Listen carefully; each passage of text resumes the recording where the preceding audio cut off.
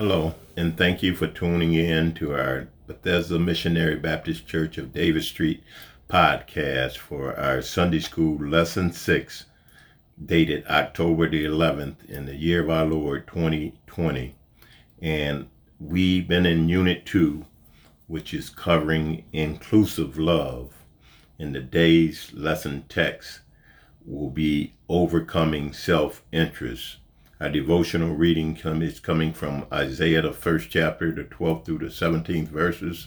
Our background scripture is coming from Luke 6th chapter, 27 through the 36 verses. Our printed passage will be coming from Luke 6th chapter, the 27th through the 36 verses. Our key verse today will be, I say unto you which hear, love your enemy, do good to them which hate you, bless them that curse you, and pray for them which despitefully use you. Luke 6 chapter 27th and the 28th verses. But before we get started, we're going to stop for a word of prayer. Eternal God, our Father, who are omniscient, omnipresent, and omnipotent, we come today, O kind Heavenly Father, only because you have allowed us. We come knowing that you are the way, the truth, and the life. We come leaning and depending on your adulterated gospel word. We come, O kind Heavenly Father, just to hear a word from you, O kind Heavenly Father.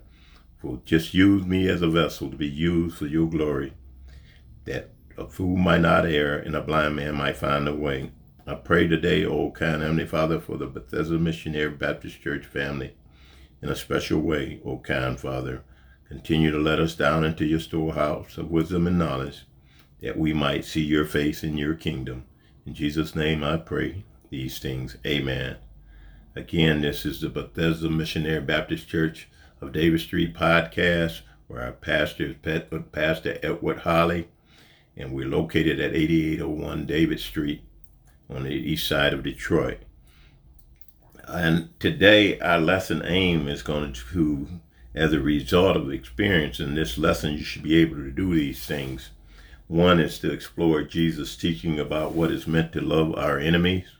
The next is to reflect on times when you felt hate towards others and was hated by others. And the number three thing is engage in ways to love your enemy. And we realize that could be a challenge within itself. And with that being said, I'm going to get into our biblical context. Our biblical context reads as follows. The excerpt printed passage for this lesson include parallel contents found in Jesus' Sermon on the Mount in Matthew 5 through 7, following an encounter with the scribes and the Pharisees about the Sabbaths. And that's Luke 6, 1 through 11. And Jesus went to the mountainous area to pray, and then chose 12 of his disciples to be apostles, special messengers, or his personally chosen representatives. The selection of the 12 was followed by his instruction to a vast multitude of his disciples and other people from all over Judah and Jerusalem and the coastal region of Tyre and Sidon. Some hold that his teaching is in Luke's version of the Sermon on the Mount recorded in Matthew's, while others believe it includes themes of his teachings at other locations. Whichever view is taken, Jesus was emphasizing the need for application of his teaching. The heart of his sermon is the need for and demonstration of love amongst his followers. The love Jesus was speaking of is agape, loving even the unlovely by the choice of the lover to be a loving person despite the merits of the persons to be loved. And we realize that can be very, very difficult. Our lesson is going to be broken down into two outlines today. First being refuse to retaliate, and that's going to cover Luke 6 chapter, the 27th to 31st verses. The second being immolate the Father, and that's going to cover Luke 6 chapter in the 32nd through the 36th verses. And as we study today's lesson, we should take these lessons and apply them to our daily walks of life, because God is no short of his word.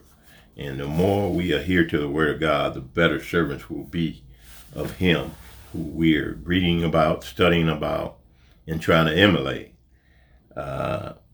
This text, on the surface, it might be seen passive, allowing enemies to take advantage of us and to bruise us.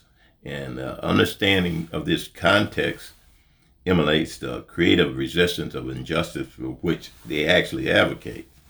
The teaching in this text challenges us as disciples to actively love and wisely help others.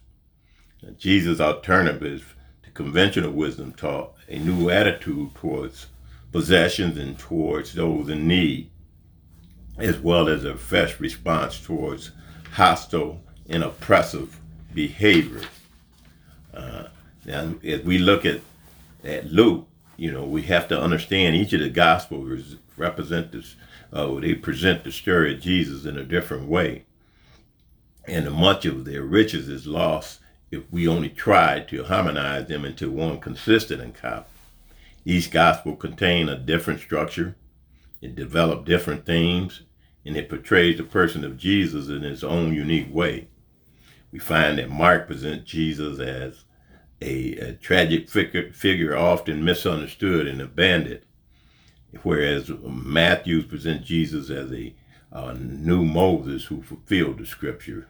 Now, when it comes to Luke, he presents Jesus as a compassionate friend to outcasts worthy of our love and attention. And that goes on to say we selectively love people, and we want to have our cliques, and we want to have our own little inner circles, and we sometimes ostracize the people Jesus say we should pay special attention to.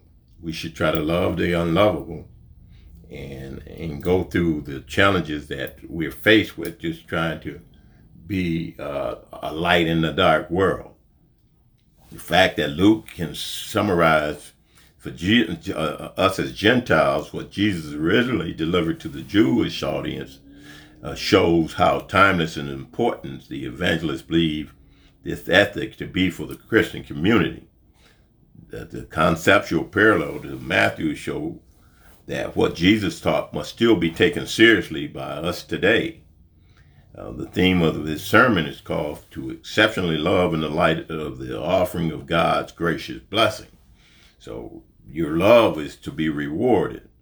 Jesus speaks definitively about what he desires of his followers, and he especially as they relate to those outside the community, which also include those that oppress them. So even those, a lot of times we say we should only give care and need to those of the household of faith, but it clearly shows that Jesus is concerned about all people. And if we're going to be a light in a dark world, we can't be selective about how we choose to love each other and individuals, even those that are not of the household of faith. Jesus here is addressing three specific groups of people. Number one, the apostles. Then there's a large group of his disciples. And there's a great number of people. These people gathered here to hear him for a couple, 2 or 3 different reasons. First, to listen to Jesus' teaching and to be healed by him. But the healing involved both sickness and exorcism. Because as we looked at the pretext, he said, woe to this person and woe to that person. And he was able to clean, he did the healing of the man's hand prior to this in the pretext. And he did things on the Sabbath, and the Pharisees, the Sadducees, and the scribes was just trying to find fault in them. And the power that proceeded for Jesus indicated that the authority in which he worked, his teaching and his passionate service combined to touch the hearts of the people in a meaningful way. See, Jesus' message of God's kindness is supported by his actions. See, we just can't talk to talk, we got to walk to walk. The sermon is divided into 3 parts. One is the prophetic blessing and the woes, and that was in the pretext. If we read the pretext, which covered chapter 6, 20 through the 26 verses, in our own text today, the exposition about exceptional love, mercy, and hesitation to judge. And if we look at the post text, it remarks about righteousness, fruit, and wise building. So as we take these lessons, we have to take them and try to apply it to our daily walks of life. God's ways are not like our ways. How often we hear it said that the number one law of nature is self-preservation. We taught early as humans that we have an instinctive desire to survive, or when that survival is threatened, we tend to think of self first. At all costs, we are taught to do what we need to do to look out for ourselves first and then look out after the needs of others. But Jesus teaches us the exact opposite. We are, according to Jesus, to look out for the well-being of others first as a way of life. And this thinking runs against the grain of all what society teaches us to value. We go out, one goes all alone in the sea by himself or herself without any assistance from others, highly valued in American life. In fact, it is a part of American myth that putting oneself first and succeeding without the aid or assistance of others is a treasure to be highly valued. Whether we own up to it or not, we admire individuals who strike out on their own and look out for themselves and eventually come to great accomplishments in life. Today's society, we are not taught to deny ourselves. We are taught to indulge ourselves without feeling guilty about or not caring for the rest of the world. Self-made individuals seem to need no help from others and often offer no help to others. But Jesus here admonishes us to overcome self-interest and think often of the welfare and the well-being of others. He called us to put ourselves first, but to discriminate, but not to put ourselves first, but to demonstrate a concern for others in every area of our lives. Now, Luke emphasis is on one loving his or her enemy is seen more clearly in this section we're about to get into. His continued stress on the command to love one enemy is also seen in this account. Jesus, the early church, and all the evangelists emphasized that the command to love lies at the heart of Jesus' ethnical training and teaching. Luke, however, goes out of his way to stress this. The believer is to love outcasts, sinners, and Samaritans.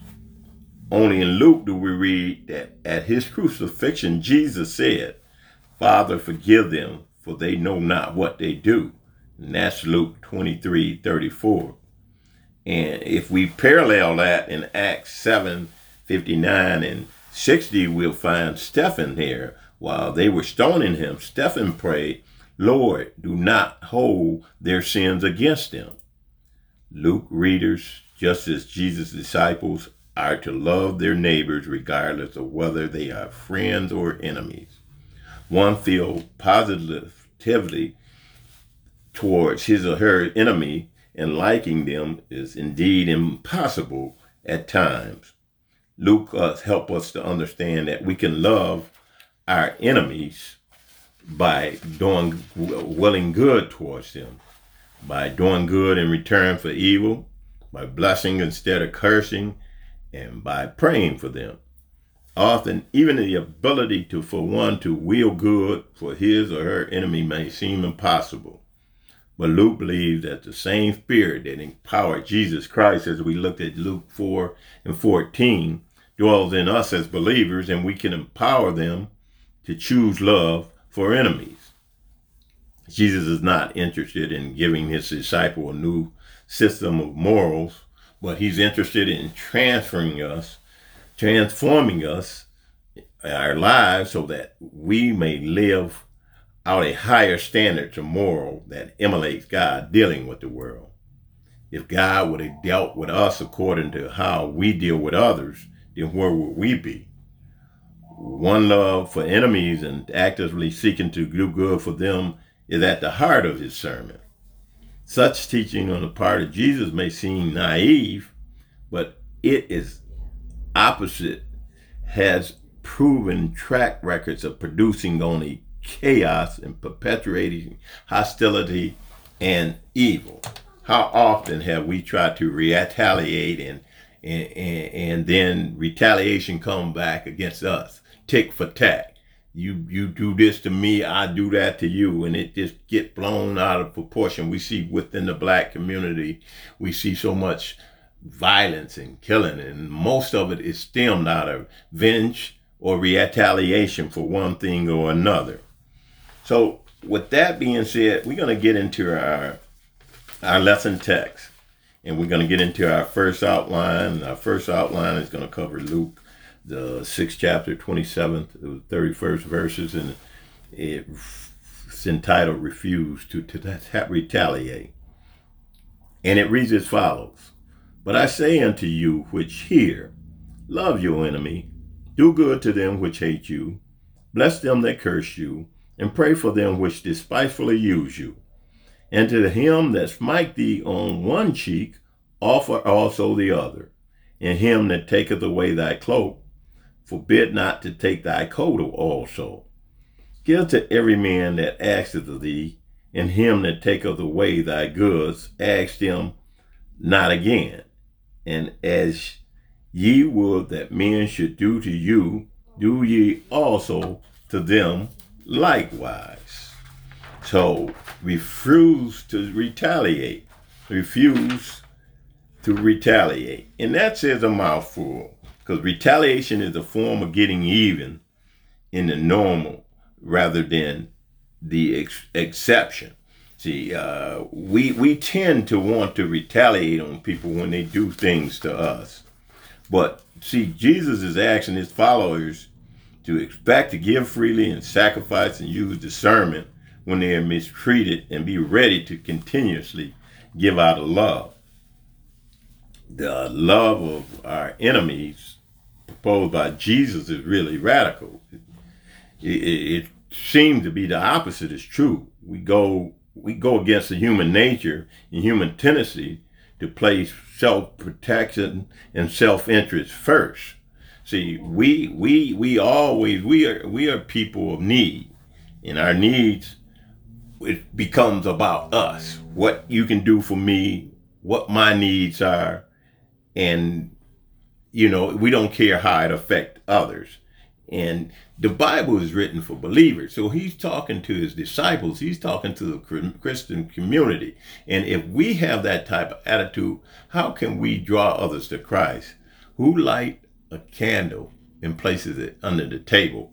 So we should be ready to let our light shine so that others can see God's goodness and want to follow that light. It's like being locked in a dark tunnel, and if you trapped in a dark tunnel, you look for a source of light, and then that ray of light is a guiding path to you to get out of that darkness. So we as Christians have to be that ray of light to transform people out of the darkness and bring them into the marvelous light. We realize that Jesus taught that Christian love must be not selective or emotionally irrational. Followers of Jesus are to love all people, regardless of how unlovable or how hostile they may be. We are admonished to live peacefully with all people in as much as possible.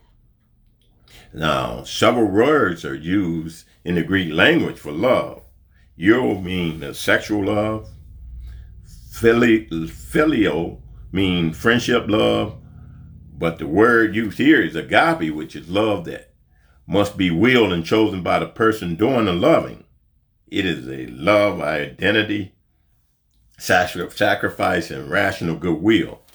Jesus is not talking about affection when he used this word. Rather, he's talking about an act of the will. It is an act of conscious effort on the Christian part in which he or she loves the person in a way that is best for that person. See, we have a tendency to treat people the way they treat you. But Jesus is clearly trying to get us to treat people the way we want to be treated. We look at it when he say, he look at it when he says, Bless it that curse you and pray for them that despitefully use you. And if they smite ye on the cheek, offer also the other, and him to take away their cloak, forbid not to take thy coat away, and give to every man that asketh of thee, and him to take away any of the goods, and despite take away thy goods, ask them not again. So Jesus is trying to take us to a place that it's hard for us to go because we're pretty selfish individuals. It's important to note that the Christian attitude is not to seek revenge, but rather to say with heartfelt conviction, I'm ready to take another blow if I need to. It means that the Christian response to attempt to be humiliated is active and not retaliation. Sometimes we got to turn the other cheek. And it's important that we know, however, that this verse don't preclude that we taking non-retaliatory actions that would prevent further abuse. You've got to be clear that Jesus is not asking anyone to submit to regular beatings or verbal abuse without trying to make them stop. But we as Christians should show more discernment, and we should show more patience and more non-aggressive action.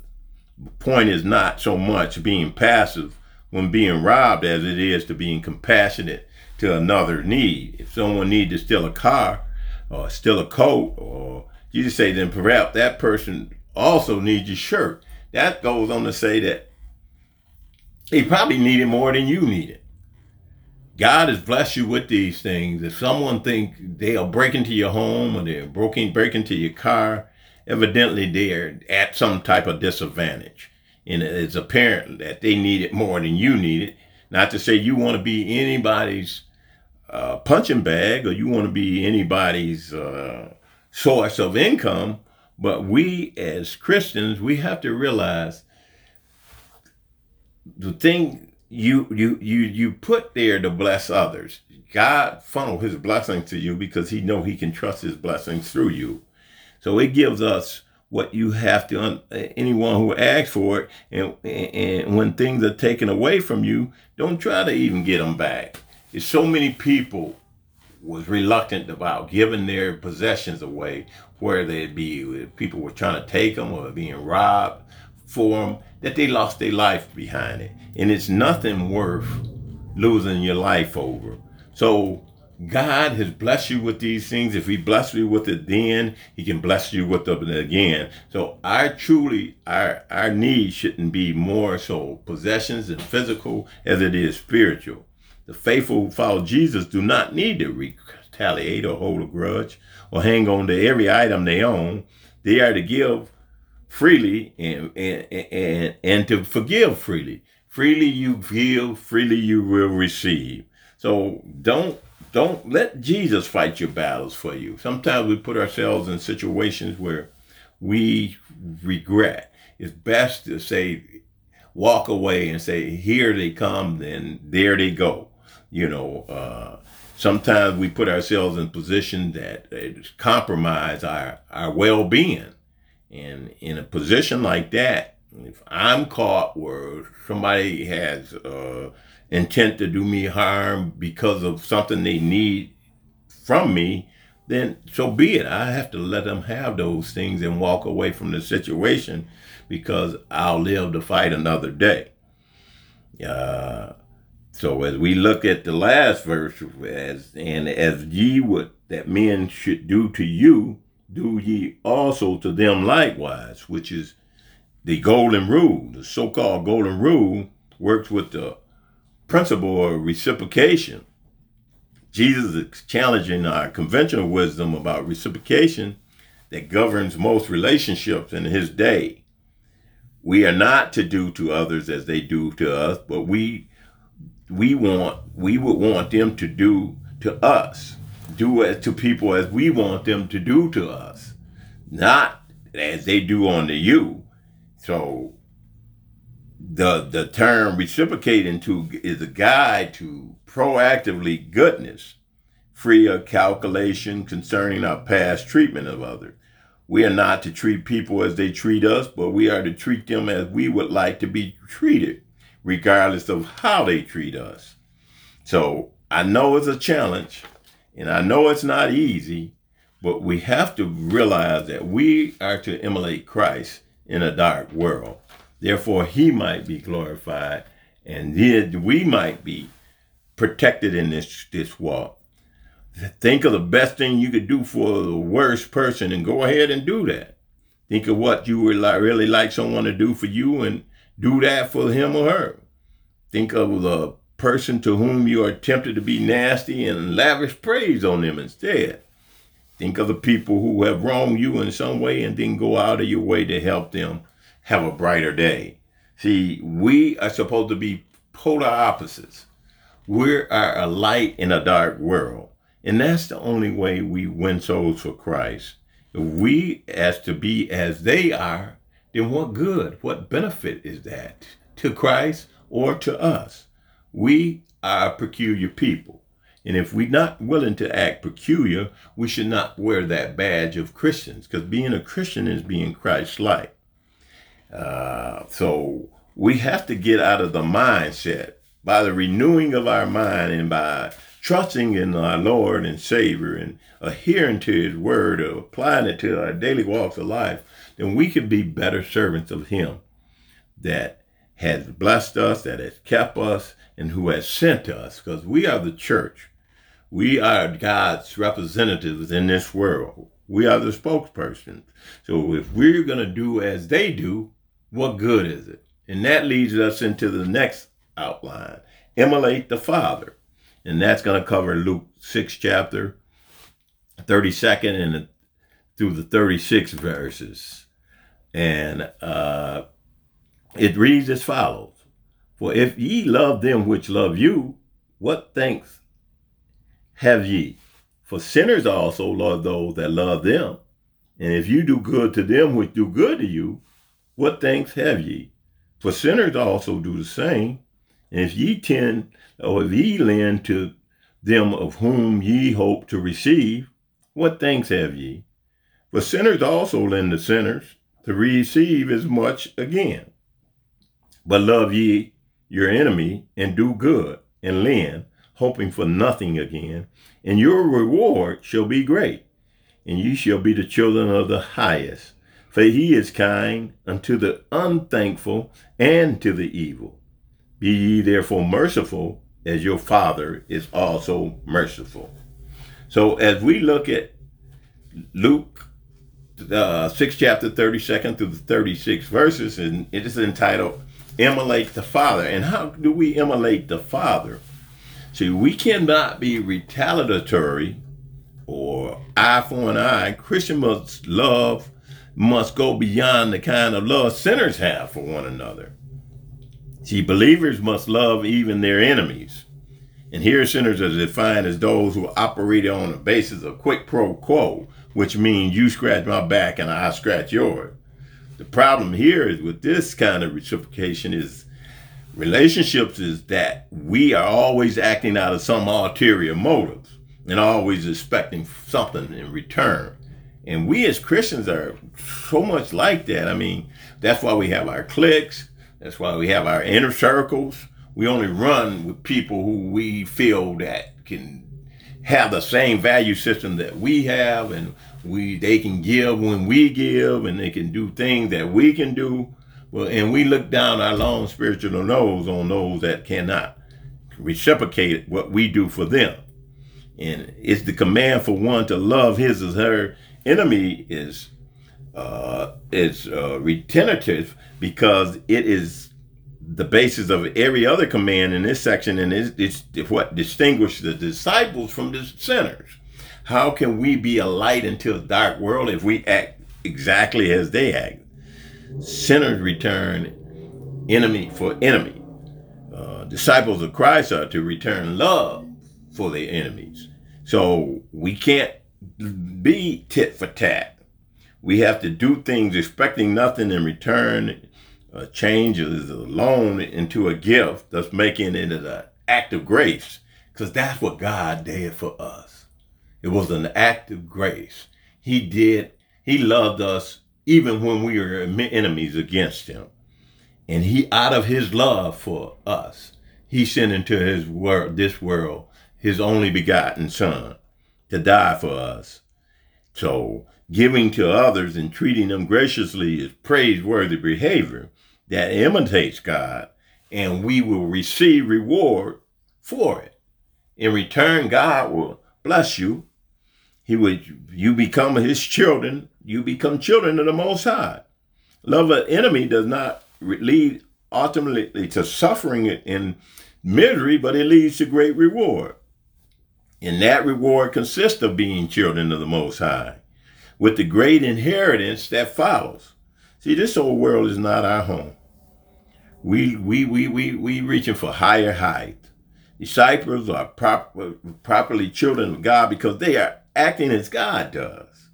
God, kindness, and mercies extend to ungrateful and wicked people, including his disciples. So we who claim to be followers of Christ should copy God's mercy rather than limit love as humans do. See, we are so quick to judge other people. We're so quick to take credit for what God has done for us, and we look down on folk that is not in the same pay scale as us, or in the same upper echelon as us. But we have to be grateful for what God has blessed us with, and help. By doing that, you have to give without expecting things in return. Therefore, we're storing up our treasures in heaven. Oftentimes, we feel that he who died with the most toys win this, but the race is not given to the swift. It's the ones who endure to the end. Living out his commandments bring with him the great promise of great reward. God's love does not operate like the world. His love is available to both the unthankful and the evil. If we did not, then we would not be able, there'd be no hope for sinners, including us, because we all have sinned and fell short of the glory of God.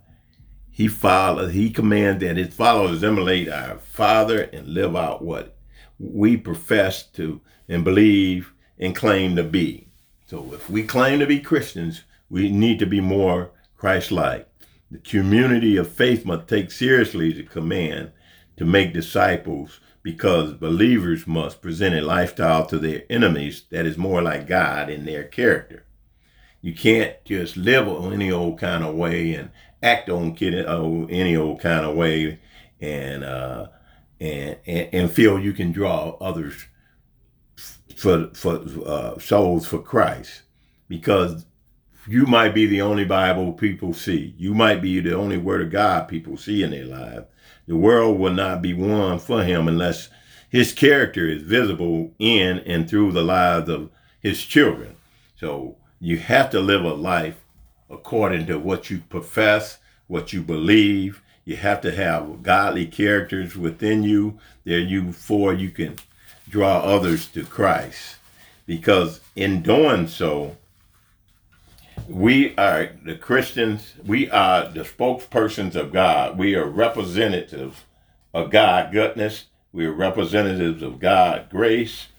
And as we look beyond the text and look into the pretext, Luke 6:38 says, "Give, and it shall be given unto you, good measure, pressed down, shaken together, running over, shall men give unto your bosom.